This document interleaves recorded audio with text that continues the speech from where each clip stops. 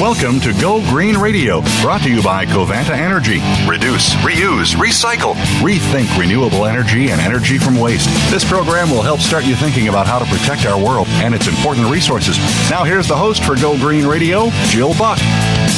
Well, welcome to Go Green Radio, everybody. So glad that you could join us. And I'm excited about our guest today. You know, we've talked about this issue of agriculture, a sustainable food system many times on Go Green Radio. But today we're coming at it from a different angle. Our guest today is the CEO of an organization called RARE, and they have a global contest going on called Solution Search. And we're going to dig into the details with Brett in just a moment. But basically what they're looking for are ideas and proven methods that are ready to be scaled up. Maybe they're happening in a remote part of the world and nobody knows about it. And so this contest is meant to bring some of these solutions that might be working in different parts of the world to the global stage so that we can all take a look at them. And so I'm really excited to introduce our guest today, Brett Jenks from RARE. Welcome to Go Green Radio, Brett. Glad to have you on the show. Thank you, Jill. Thank you, Jill. It's great to be here. Well, before we talk about the details of the contest that your organization is offering, let's talk about the problem for which you are looking for solutions. I mean, it's no secret that the world's population is growing rapidly, and that translates into the need to produce more food to feed everybody. We don't want people going hungry, although that's still a problem in many corners of the world, not to mention in pockets here in the United States. But why can't we just continue ramping up production as we have for the past 50 or so years? Have we reached the limits of what people call the green revolution? Yeah, I think that's really well said. I mean, clearly what got us here is not going to get us where we need to go. And to put a fine point on it, the Food and Agriculture Organization of the United Nations would say very clearly that by 2050, the world's population should be somewhere around 9.1 billion people.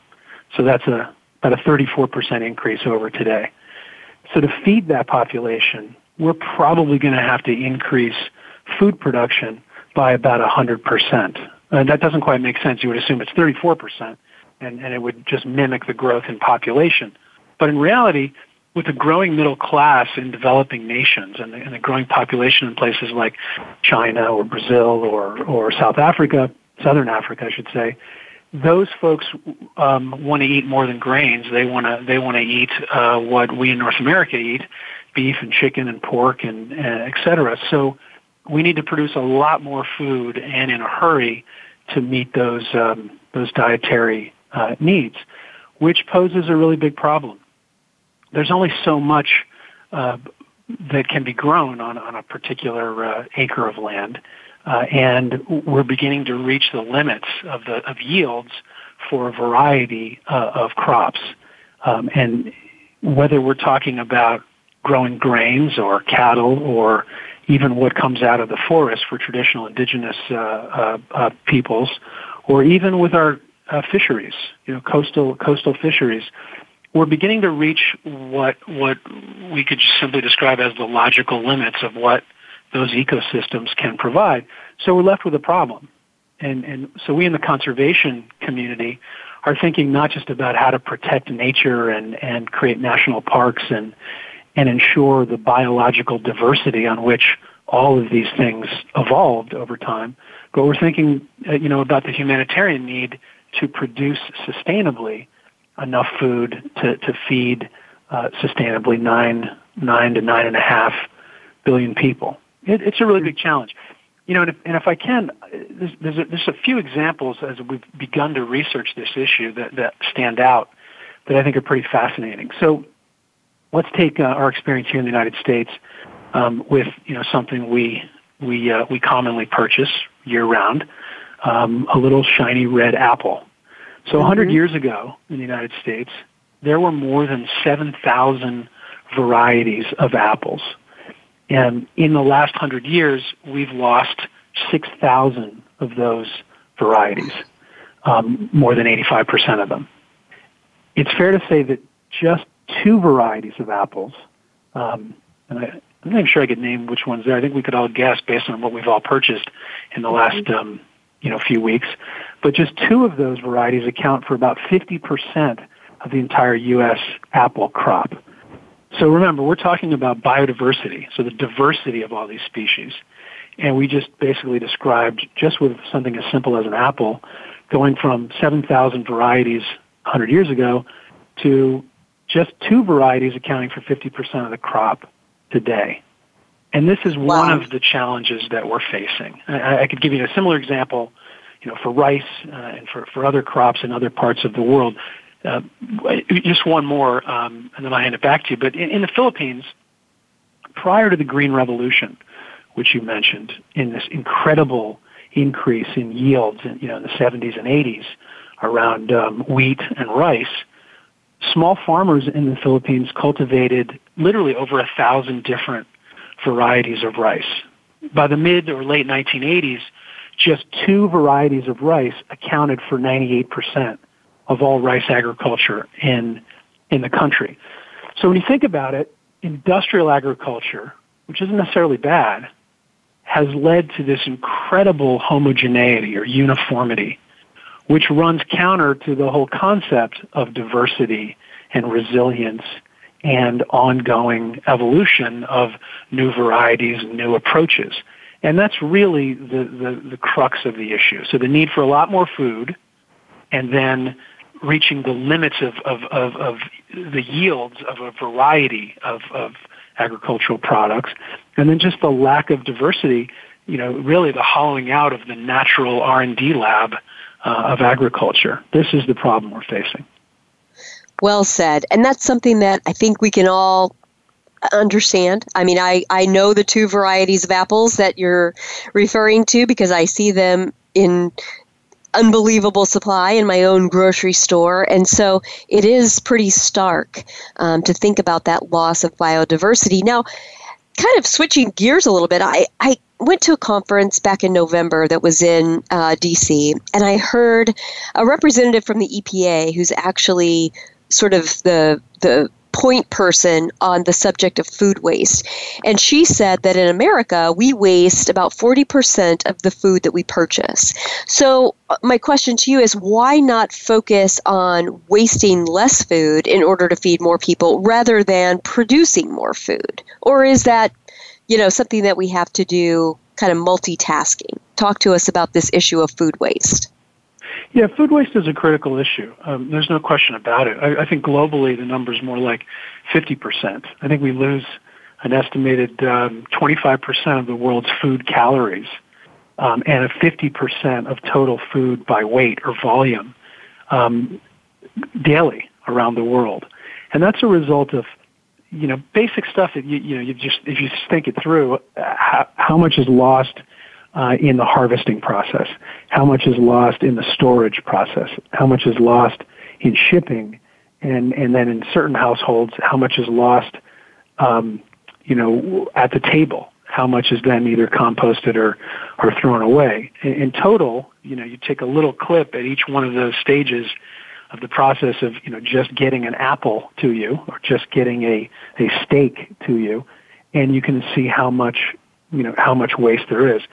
I think it's important, though, to put that to really answer your question in the broader framework. There's a guy I really admire at California Academy of Sciences named John Foley, who wrote a really great piece for National Geographic last year about the whole global food production challenge.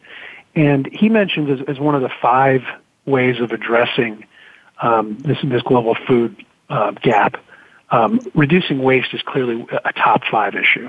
And so figuring out how to tackle waste, reducing, eating leftovers, encouraging cafeterias and restaurants to develop waste reducing measures, working on these supply chains so that we have better storage, better transportation, rethinking what we eat. There's so much more of all of this food we grow that we could actually eat if we were all a little more creative, and if chefs could inspire us to make our palates a little more diverse.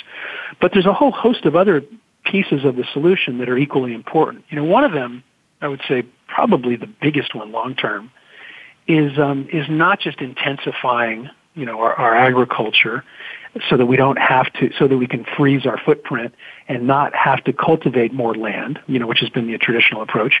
Need more food? Well, cut down another acre of forest and plant a crop or grow cattle, and you'll solve the problem. But we're running out of those resources, and so we need to, step one, freeze the footprint. Step two, grow more food and intensify our use and make more efficient our use of land that we're currently cultivating. Simply get better and smarter at the way we grow food. There's drip agriculture where you can literally engineer ways creatively to put the right drop of water at the right time of day on the right part of a plant rather than just spraying over, like most of us do, our gardens in the evening. So there's ways of boosting efficiency. So that's step one, step two, step three. Step five is reduce waste. Finally, I think probably the biggest opportunity that we have long term is really to address this question of what we eat, because this is what's driving, the challenge. And here's where this is a conversation people don't necessarily like to have because it's very personal, what we eat. Most people spend their time eating and thinking about how they wish they ate less. It's rare that people have conversations about what the impact of their average meal is on the landscape they live in. But just to give you an example, if you think about beef, if we grow 100 calories of grains to feed animals that we eat, we only get 3 of those 100 calories when we eat beef. That's how much we lose in the conversion process from growing a grain to feeding it to cattle to then harvesting and curing and eating beef. It's the least efficient way of getting our calories. Yeah. And the environmental impact of that is tremendous. And actually, I want to touch on that when we come back. We're going to take a quick commercial break, but when we come back, I want to touch on the environmental impact of our current agricultural system and then dive into the details of the contest that you're providing, Brett. So we'll be right back, folks. Don't go away. There's more Go Green Radio right after this.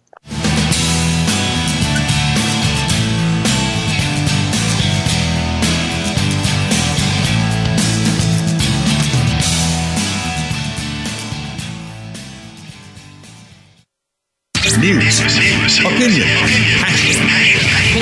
hear me. Your voice counts. Call toll free 1-866-472-5787. 1-866-472-5787. VoiceAmerica.com. Take a wild guess. How much garbage generated in the United States today is converted into energy? Is it 26%, 43%, or 14%? Working here and around the world to produce a reliable supply of clean, green energy, Covanta Energy works with communities to turn household trash into energy. Oh yeah, that question I asked earlier? Today, only 14% of U.S. garbage is converted to energy. Just 14%. Covanta alone processes half of that municipal solid waste into renewable energy for a cleaner world. For more information about Covanta Energy, visit us today at www.covantaenergy.com. Conservation starts with us. Learn about environmental concerns each week when you tune in to Our Wild World with host Ellie Weiss. Our show centers on Africa each week and what's being done to save our wildlife, ecology, and ourselves. However, we'll also discuss what's going on closer to home. And most importantly, we'll let you know what can be done in our own backyards by featuring guest experts and featuring your questions and answers. Listen every Monday morning at 8 a.m. Pacific Time, 11 a.m. Eastern Time on the Voice America Variety Channel. The Internet's #1 talk station. #1 talk station. VoiceAmerica.com.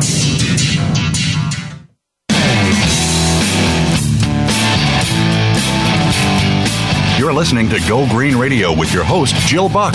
Jill would love to hear your comments or questions on today's show, so call us toll-free at 1-866-472-5788. That's 1-866-472-5788. Write to us, too. Save some trees and send us an email to gogreenradio@gmail.com. That's gogreenradio@gmail.com. Now back to Go Green Radio with your host, Jill Buck.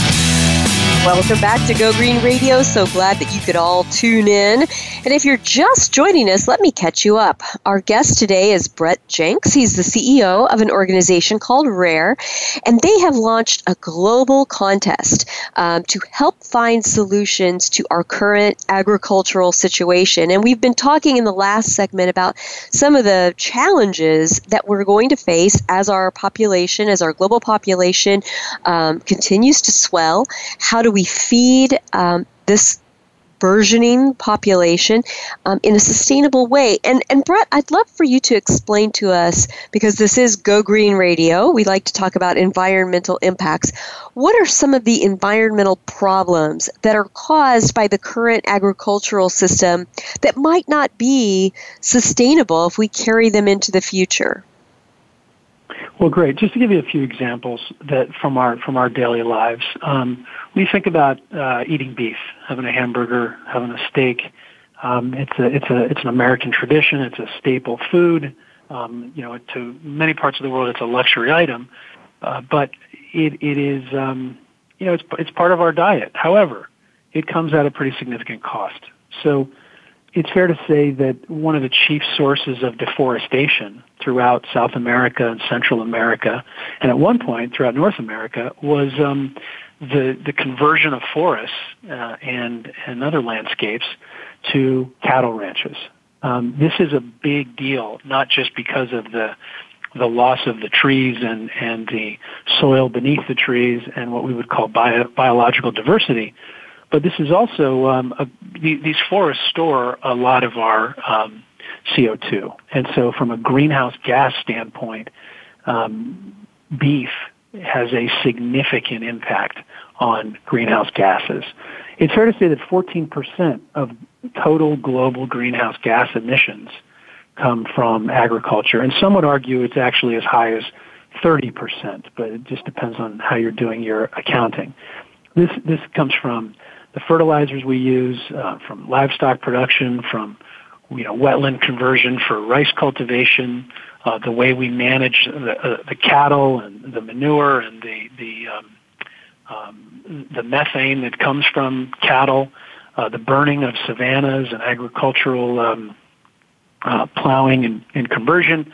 So that's just beef, and that's just how we convert landscapes to produce it. Now, members of my family eat beef, and lots of people are proud of their beef production approaches, and we wouldn't tell anybody that the world needs to stop eating beef. We definitely need to think much more about it. I certainly wouldn't mind if a billion people stopped eating beef from one day to the other, but that would we probably need to figure out the right way to downsize our beef consumption. But just from basic crops, take away something like as obvious as beef. Think of the clothes we wear. Think of cotton. Cotton is one of the great users of pesticides and of fertilizers.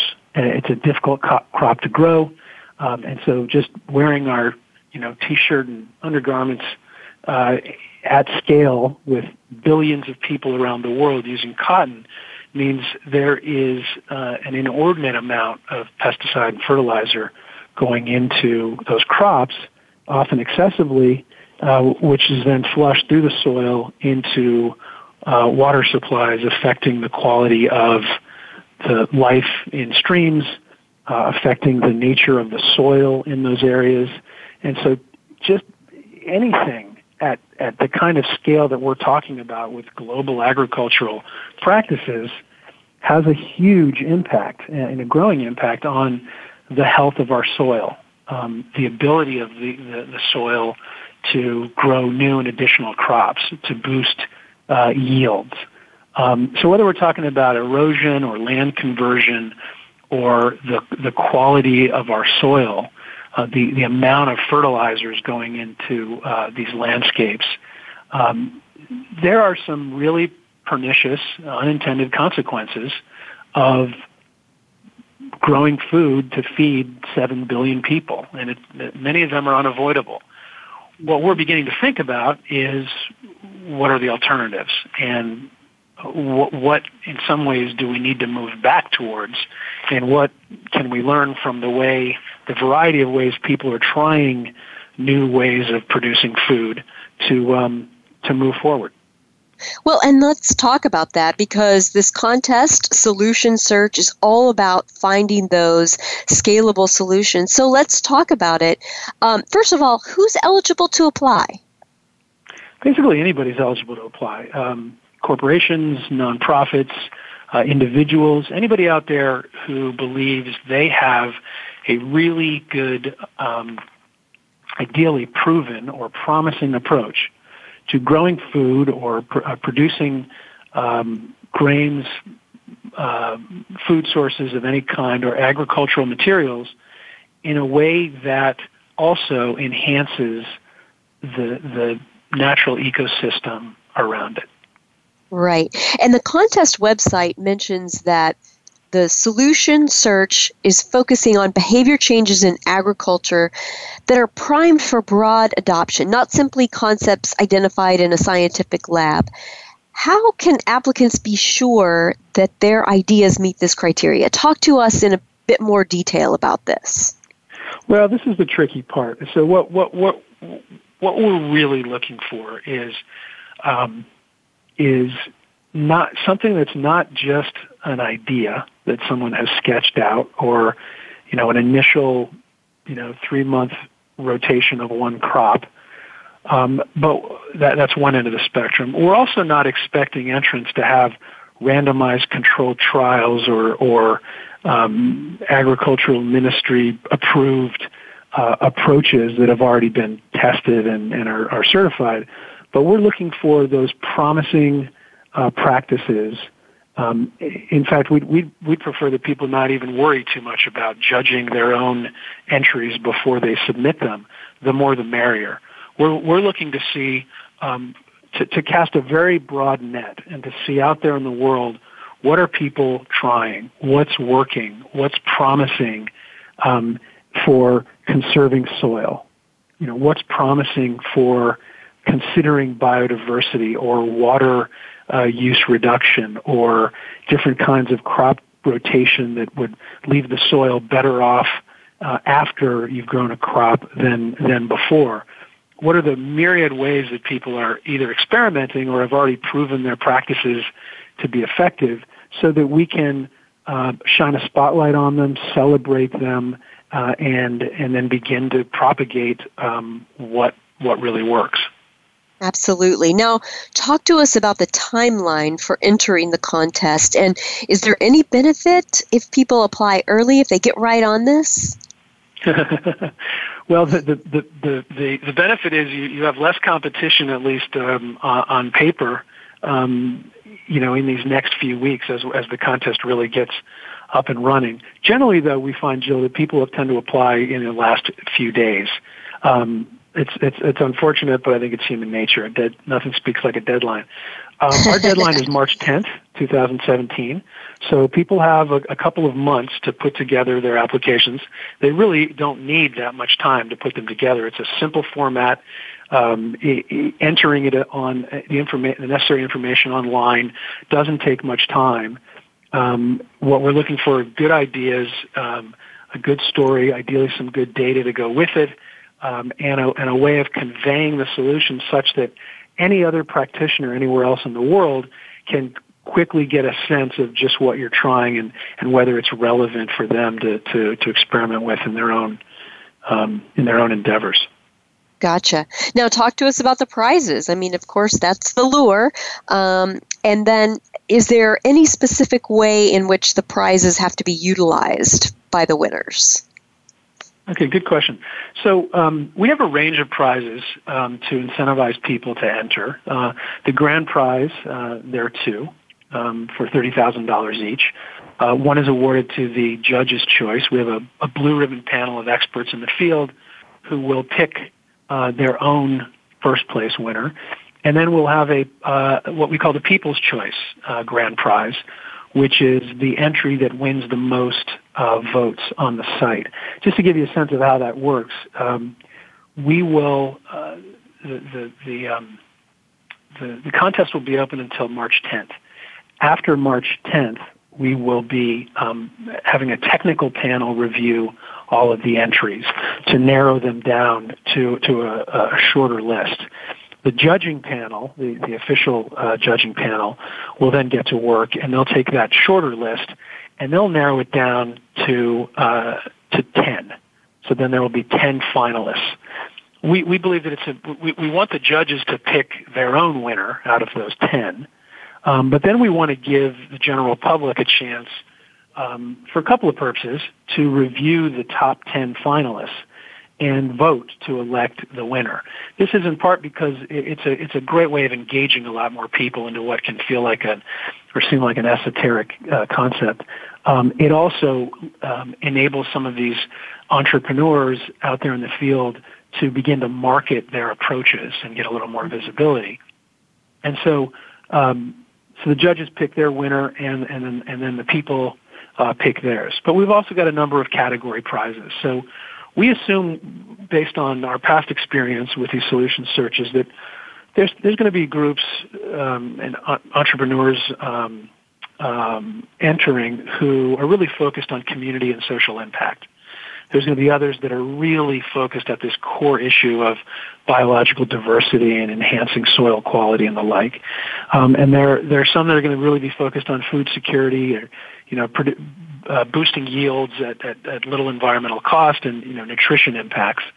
There's probably a group that'll really be a segment anyway that's going to be really focused on water. These are all the major issues surrounding food production right now, and so we want to have category prizes for each of those areas, which serves a couple of purposes. One, it helps us create kind of a taxonomy, if you will, of the various approaches and the various goals and aspirations of all these wily harvesters out there. And second, it lets us begin to organize how we can promote these innovations and promising opportunities within the communities. So the way the process rolls out is through those three phases of judging: first a technical group, and then a judges group, and then a popular vote.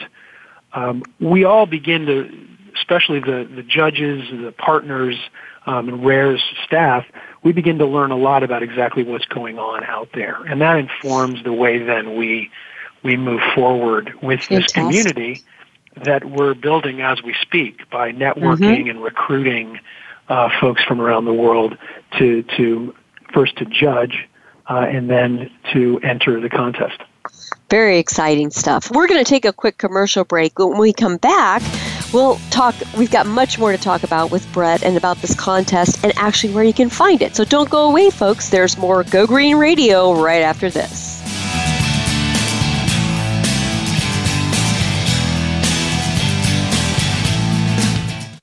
News, opinion, your voice counts. Call toll-free 1-866-472-5787. 1-866-472-5787. VoiceAmerica.com. Take a wild guess. How much garbage generated in the United States today is converted into energy?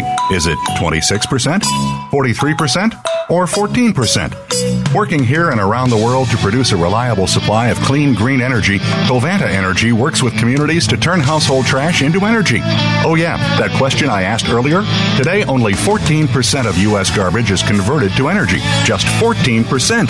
Covanta alone processes half of that municipal solid waste into renewable energy for a cleaner world. For more information about Covanta Energy, visit us today at www.covantaenergy.com. Do the adventures of Indiana Jones leave you curious about this exotic and unusual profession? If so, don't miss Indiana Jones, Myth, Reality, and 21st Century Archaeology with Dr. Joseph Schuldenrein. You'll learn about forensics, ancient civilizations, and human origins. Listen to Dr. Schuldenrein and colleagues discuss their excavations and related archaeological topics, ranging from the unique to the sublime, and yes, even the mundane. Indiana Jones, Myth, Reality, and 21st Century Archaeology. Live Wednesday, 6 p.m. Eastern, 3 p.m. Pacific Time on Voice America Variety. Stimulating talk. Gets those synapses in the brain firing really fast. All the time. The #1 Internet talk station where your opinion counts. VoiceAmerica.com.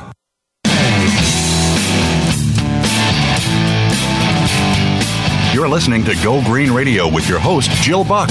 Jill would love to hear your comments or questions on today's show, so call us toll-free at 1-866-472-5788. That's 1-866-472-5788. Write to us, too. Save some trees and send us an email to gogreenradio@gmail.com. That's gogreenradio@gmail.com. Now back to Go Green Radio with your host, Jill Buck. Welcome back to Go Green Radio. For all of you who enjoy Go Green Radio, and I know we have some fans out there, I get your tweets and I get your emails, and I appreciate you so much. I just want to remind you that Go Green Radio is actually just a little sliver. It's a part of a much bigger organization that I founded in 2002 called the Go Green Initiative. And the Go Green Initiative is the global leader in environmental education. We are working with schools in all 50 U.S. states and in 73 countries around the world, giving them free training and consultation, helping them to reduce their environmental footprint, helping them to conserve natural resources, and maybe most importantly, helping them to protect children's health through environmental stewardship, reducing those environmental pollutants that are often found around schools or playgrounds and places where children gather. So if you'd like to check us out, go to www.gogreeninitiative.org. Get involved. We love to have partnerships. Of course, we appreciate your donations, but we also would love for your school, if you're representing a school, to register. We work with anybody, preschool through university, so check it out. Our guest today, in case you're just tuning in to Go Green Radio, is Brett Jenks. He is the CEO of another nonprofit organization called RARE. And today we're talking about Solution Search, which is a global contest that they have launched to help find sustainable agricultural practices that are out there operating somewhere around the globe. And we were talking just before the break about the prizes. And Brett, I'd love for you to tell us how much the prizes are in U.S. dollars and how that prize money can be utilized by the winners of your contest. Great. So prize money-wise, we have 2 grand prizes. They're $30,000 each, one awarded by the judges, our blue ribbon judging panel. The other awarded to the winner of the among the top 10 finalists of the what we call the popular vote, and that's when the general public is going to be invited online sometime later this late spring, early summer, to vote on what they believe to be the best new promising innovation in biologically diverse enhancing agricultural practices. It's a mouthful, but basically farming for biodiversity. We've also got a category prizes in 4 different categories of about $15,000 each. So one for community and social impact, one for biodiversity impact, one for food security and nutrition, and one for water waste reduction or water impact. We also have an early entrant prize. So this is $5,000. And to your question earlier about how do we motivate people to get online and to enter, the deadline for the early entrant prize of $5,000 is February 10th. I do know that while we just launched this before the holidays, there are already a handful, maybe a half dozen entries. So there are some early entrants in the contest, so people may want to hurry if they're trying to win that prize. And what is the URL? What's the web address that people can use to check out the contest? Okay, it's really simple. It's solutionsearch.org. Perfect. And get into that site, and you'll also be able to see at solutionsearch.org, which is sponsored by and run by RARE, a number of other previous contests to give you a sense of what these look like. Jill, you also asked about what these folks can spend this funding on. What we found in the past is, first of all, we don't have a lot of rules and regulations about this. These are entrepreneurs, and we feel like this prize money should be theirs. Generally speaking, though, we find that they past winners have been investing the prize money in some way expanding their impact. So it usually means taking their approach to a new area, a new community, a new country, publishing or doing further research to improve the idea. But generally, outreach, improvement, and expansion. Most of the folks that are entering are pretty gung-ho about, not just improving their own practice, but actually making a dent in the universe, if you will. Absolutely. Now, part of the efficacy of this contest, it lies in your judging panel. Tell us a little bit about your judges, how they were chosen, and what expertise they possess that makes them, a credible source of information to look at these contest entries and make a determination of who should rise to the top. Great. Well, we are really fortunate to have just an incredible judging panel. If you look at think about biological diversity and agriculture and the environment around the world, and then you look at our judging panel, it's just really gratifying to know that the brand new executive secretary of the Convention on Biological Diversity, this is the global enterprise where 190 countries agree on what the biodiversity priorities are for the planet. Christiana Pasca Palmer is the newly appointed executive secretary. She's on the judging panel. So basically, the woman in charge of global biodiversity, she's on the panel. Now, that convention has a funding mechanism, and it is the largest funding mechanism for biodiversity in the world. It's called the Global Environment Facility. We're really happy that the CEO of the Global Environment Facility, Dr. Naoko Ishii, is also a judge on this panel. So she is she and the GEF, we call it, offer a great opportunity to bring exposure to these promising approaches. Similarly, Juan Pablo Bonilla, a terrific guy who is at the very senior in the Inter-American Development Bank and who's in charge of climate change and sustainable development, he is on the judging panel. One of the leaders in climate change and especially climate adaptation globally is the Stockholm Resilience Center. And Dr. Per Olsen, who's the head of adaptive governance, networks, and learning, basically, the heart of the Stockholm Resilience Center and their work on adaptation, he's on the judging panel. We also have a global leader in nutrition from GAIN, the Global Alliance for Nutrition, and the Director of Agriculture there, Bonnie McClafferty, is on the judging panel. We have Daniel Nuremberg, the head of the Food Tank, co-founder and president of the Food Tank.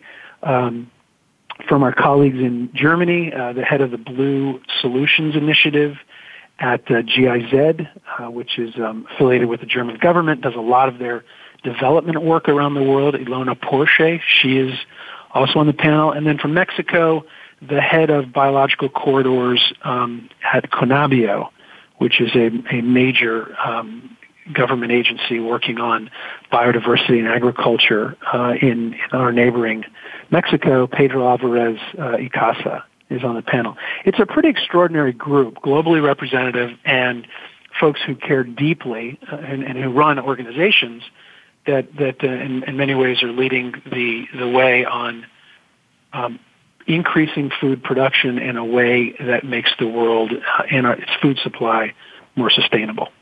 Fantastic. What an all-star cast.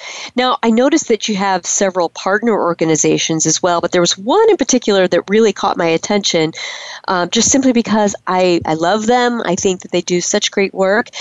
Save the Children. Talk to us about their involvement in the contest and what they bring to the contest. Well, we're really excited to have Save the Children on board. And this is the leading independent organization for children and families. And, they reach upwards of 125 million children in 120 countries around the world. through their, a vast array of programs they bring on health and disaster relief and education and sustainable livelihoods, et cetera, et cetera. So they're a natural fit in many ways because of their emphasis on community empowerment and taking good models and disseminating them throughout their network. So in addition to joining the other partners in circulating contest information and helping us recruit, Save the Children's also agreed to have its country offices connect with promising entrants and finalists and winners. So it just, Save the Children, like many of the other folks we've mentioned, will play a critical role in helping diffuse the innovations that we uncover. That's wonderful. What a great symbiotic relationship to have. Now, of course, a contest needs sponsors, and I'd love for you to tell us a little bit about your contest sponsors and what they hope to achieve. Why are they involved?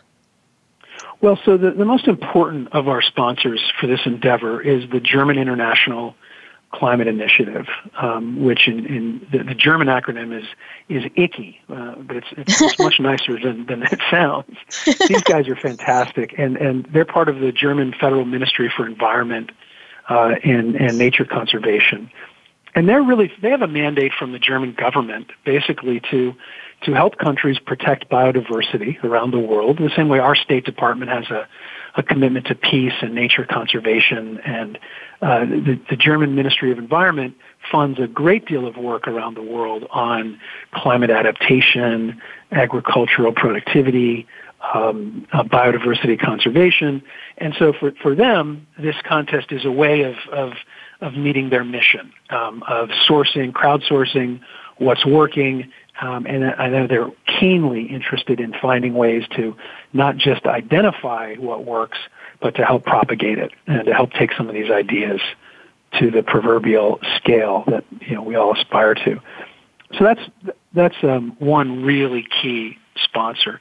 Another key partner and sponsor is called iFoam Organics International. This is a group that I didn't know much about before we started working with them, but it's an incredibly robust network of essentially anybody who's anybody around the world focusing on organic agriculture. So whether it's a farmer, a farmers association, a federation of associations, a national industry-led organic institution, all of those organizations somehow seem to converge through iFoam Organics International.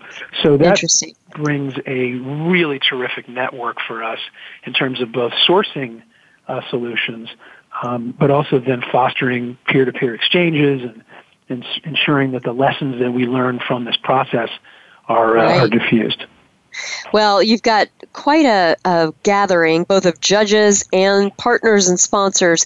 That's the way to put on a successful contest. Well done, Brett. We're going to take a quick commercial break, but when we come back, we have much more about solution search. So don't go away, folks. There's more Go Green Radio right after this.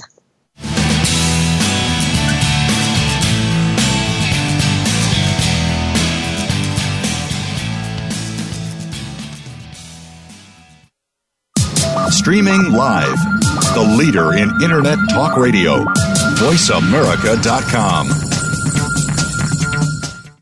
Take a wild guess. How much garbage generated in the United States today is converted into energy? Is it 26%, 43%, or 14%? Working here and around the world to produce a reliable supply of clean, green energy, Covanta Energy works with communities to turn household trash into energy. Oh yeah, that question I asked earlier? Today, only 14% of U.S. garbage is converted to energy. Just 14%. Covanta alone processes half of that municipal solid waste into renewable energy for a cleaner world. For more information about Covanta Energy, visit us today at www.covantaenergy.com. Conservation starts with us. Learn about environmental concerns each week when you tune in to Our Wild World with host Ellie Weiss. Our show centers on Africa each week and what's being done to save our wildlife, ecology, and ourselves. However, we'll also discuss what's going on closer to home.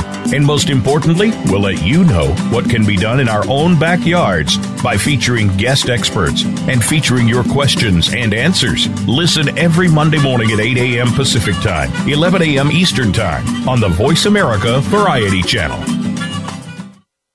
Streaming live, the leader in Internet talk radio, voiceamerica.com.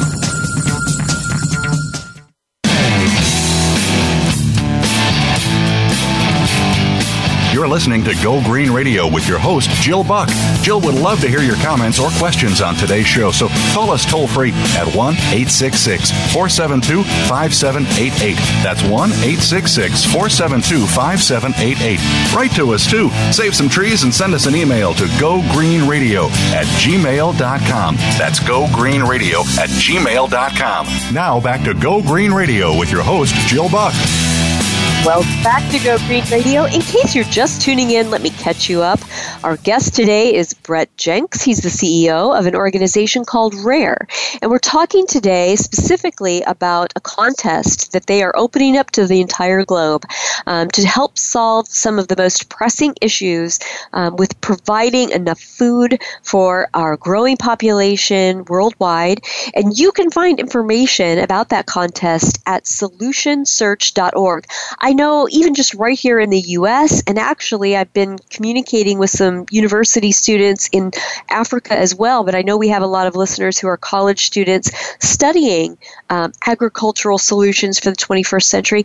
Check out this contest. This may well apply to you, solutionsearch.org, and get involved. Now, Brett, once the winners are chosen, that's not the end of the contest, right? I mean, you have some workshops planned for them. Talk to us about what happens next after someone is chosen as one of your winners. Great. Well, the contest is really just the beginning of the process. Our goal is to find what works and at least replicate it, if not, enable a number of these promising solutions to be adopted and scaled in different parts of the world. So we have a multi-step process to do that. So at some point around September, we'll bring together the 10 finalists. We'll have a big solution search awards ceremony in New York City, probably the second or third week of September in New York City. And then at that point, we'll provide some additional training to those 10 finalists and networking opportunities so that they can begin to develop plans for replicating and scaling their approaches. But then we're going to do something quite interesting after that, which is we are simultaneously developing a really low-cost way of training local extensionists or promoters or educators in the developing world to run month-long or year-long educational campaigns. We call them campaigning for conservation. And so what we want to do is merge these two ideas. So once we have a suite of what we at RARE feel are replicable, promising solutions for agriculture and nature, we want to train literally hundreds of local leaders to go out and help promote these ideas. So they'll be trained to do essentially the conservation and agricultural marketing and promotion that governments and industry and conservation organizations need in order to not just get the word out, but get the practice going. And so that's the second phase. Yeah, that is so exciting, and I can't wait to see what happens. You're going to have to come back and tell us more about how that all plays out. Sometimes, Brett, good ideas are just not enough because there are public policy issues and obstacles that can sometimes stand in the way of implementing a great idea. Can you talk to us about any of the public policy obstacles that you foresee that might impede the scaling of some of the solutions that your contest will uncover? Yeah, it's a really good question. And RARE has for decades been the go-to group for grassroots community mobilization and behavior change, so changing practices at the local level.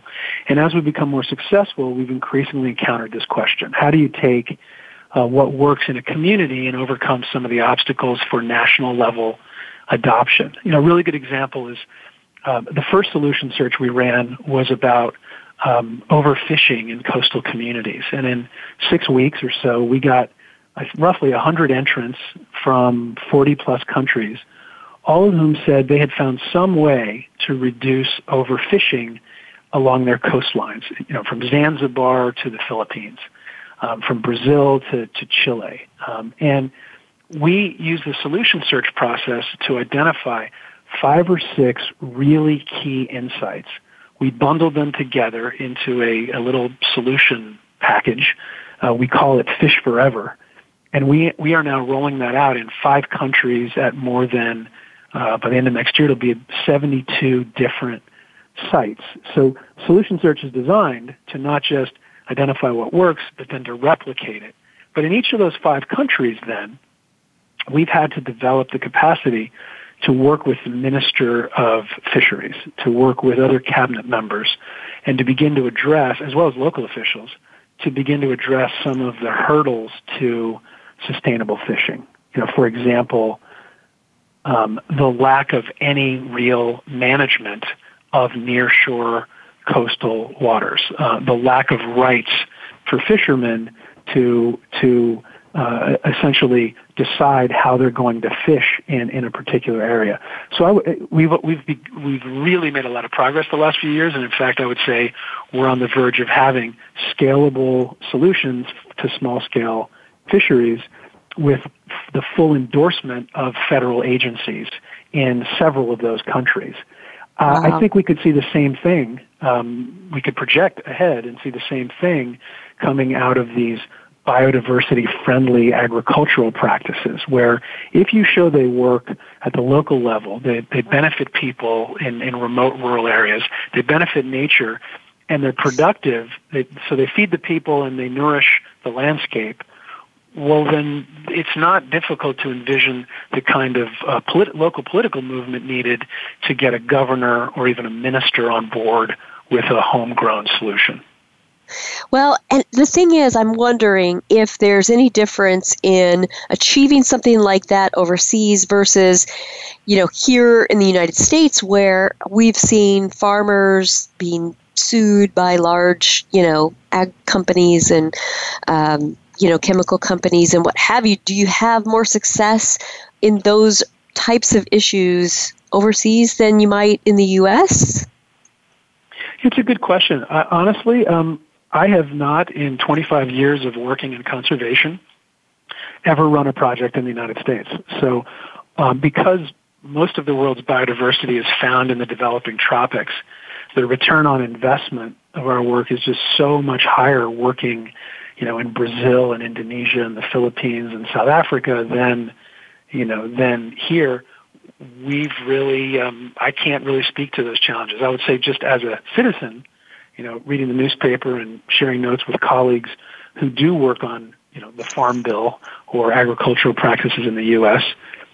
The U.S. is so mechanized and industrialized and corporatized that the farm lobby makes for conservationists who want to, improve biodiversity conservation in agriculture. Just makes it a much bigger challenge. That would be my assessment. So you're right. That's my gut feeling. I just wondered, based on your experience, what you thought about that. Now, I'll bet that we have a lot of listeners out there who've been listening to this interview and they want to get involved somehow with RARE, either by donating or volunteering or some other mechanism. Talk to us for the few remaining moments that we have on the show about how our listeners can get involved. Well, there's a number of ways to get involved with RARE. I mean, I wouldn't be doing my job as CEO if I didn't say that one of the best ways you could get involved would be to go online and support RARE through our website, rare.org, make a donation, get on a mailing list, sign up to get more information, and generally just help. Now, that's the easy way to help, by clicking a few buttons and becoming a supporter. There's also a lot of opportunities to get involved with through internship programs. I know a lot of you, your listeners are in universities. We have a pretty robust internship program, and it's growing.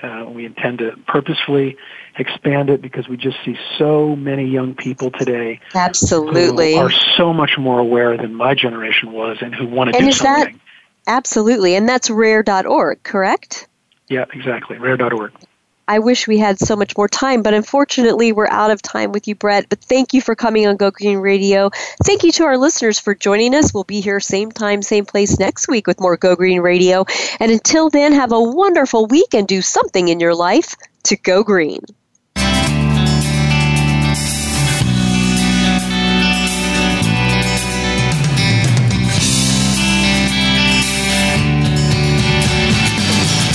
Did you get some terrific ideas from today's show? Please join us for more next Friday at 9 a.m. Pacific Time, noon Eastern Time. It's Go Green Radio with Jill Buck here on Voice America. Go Green Radio is proudly sponsored by Covanta Energy, a leader in providing renewable energy solutions for a cleaner world.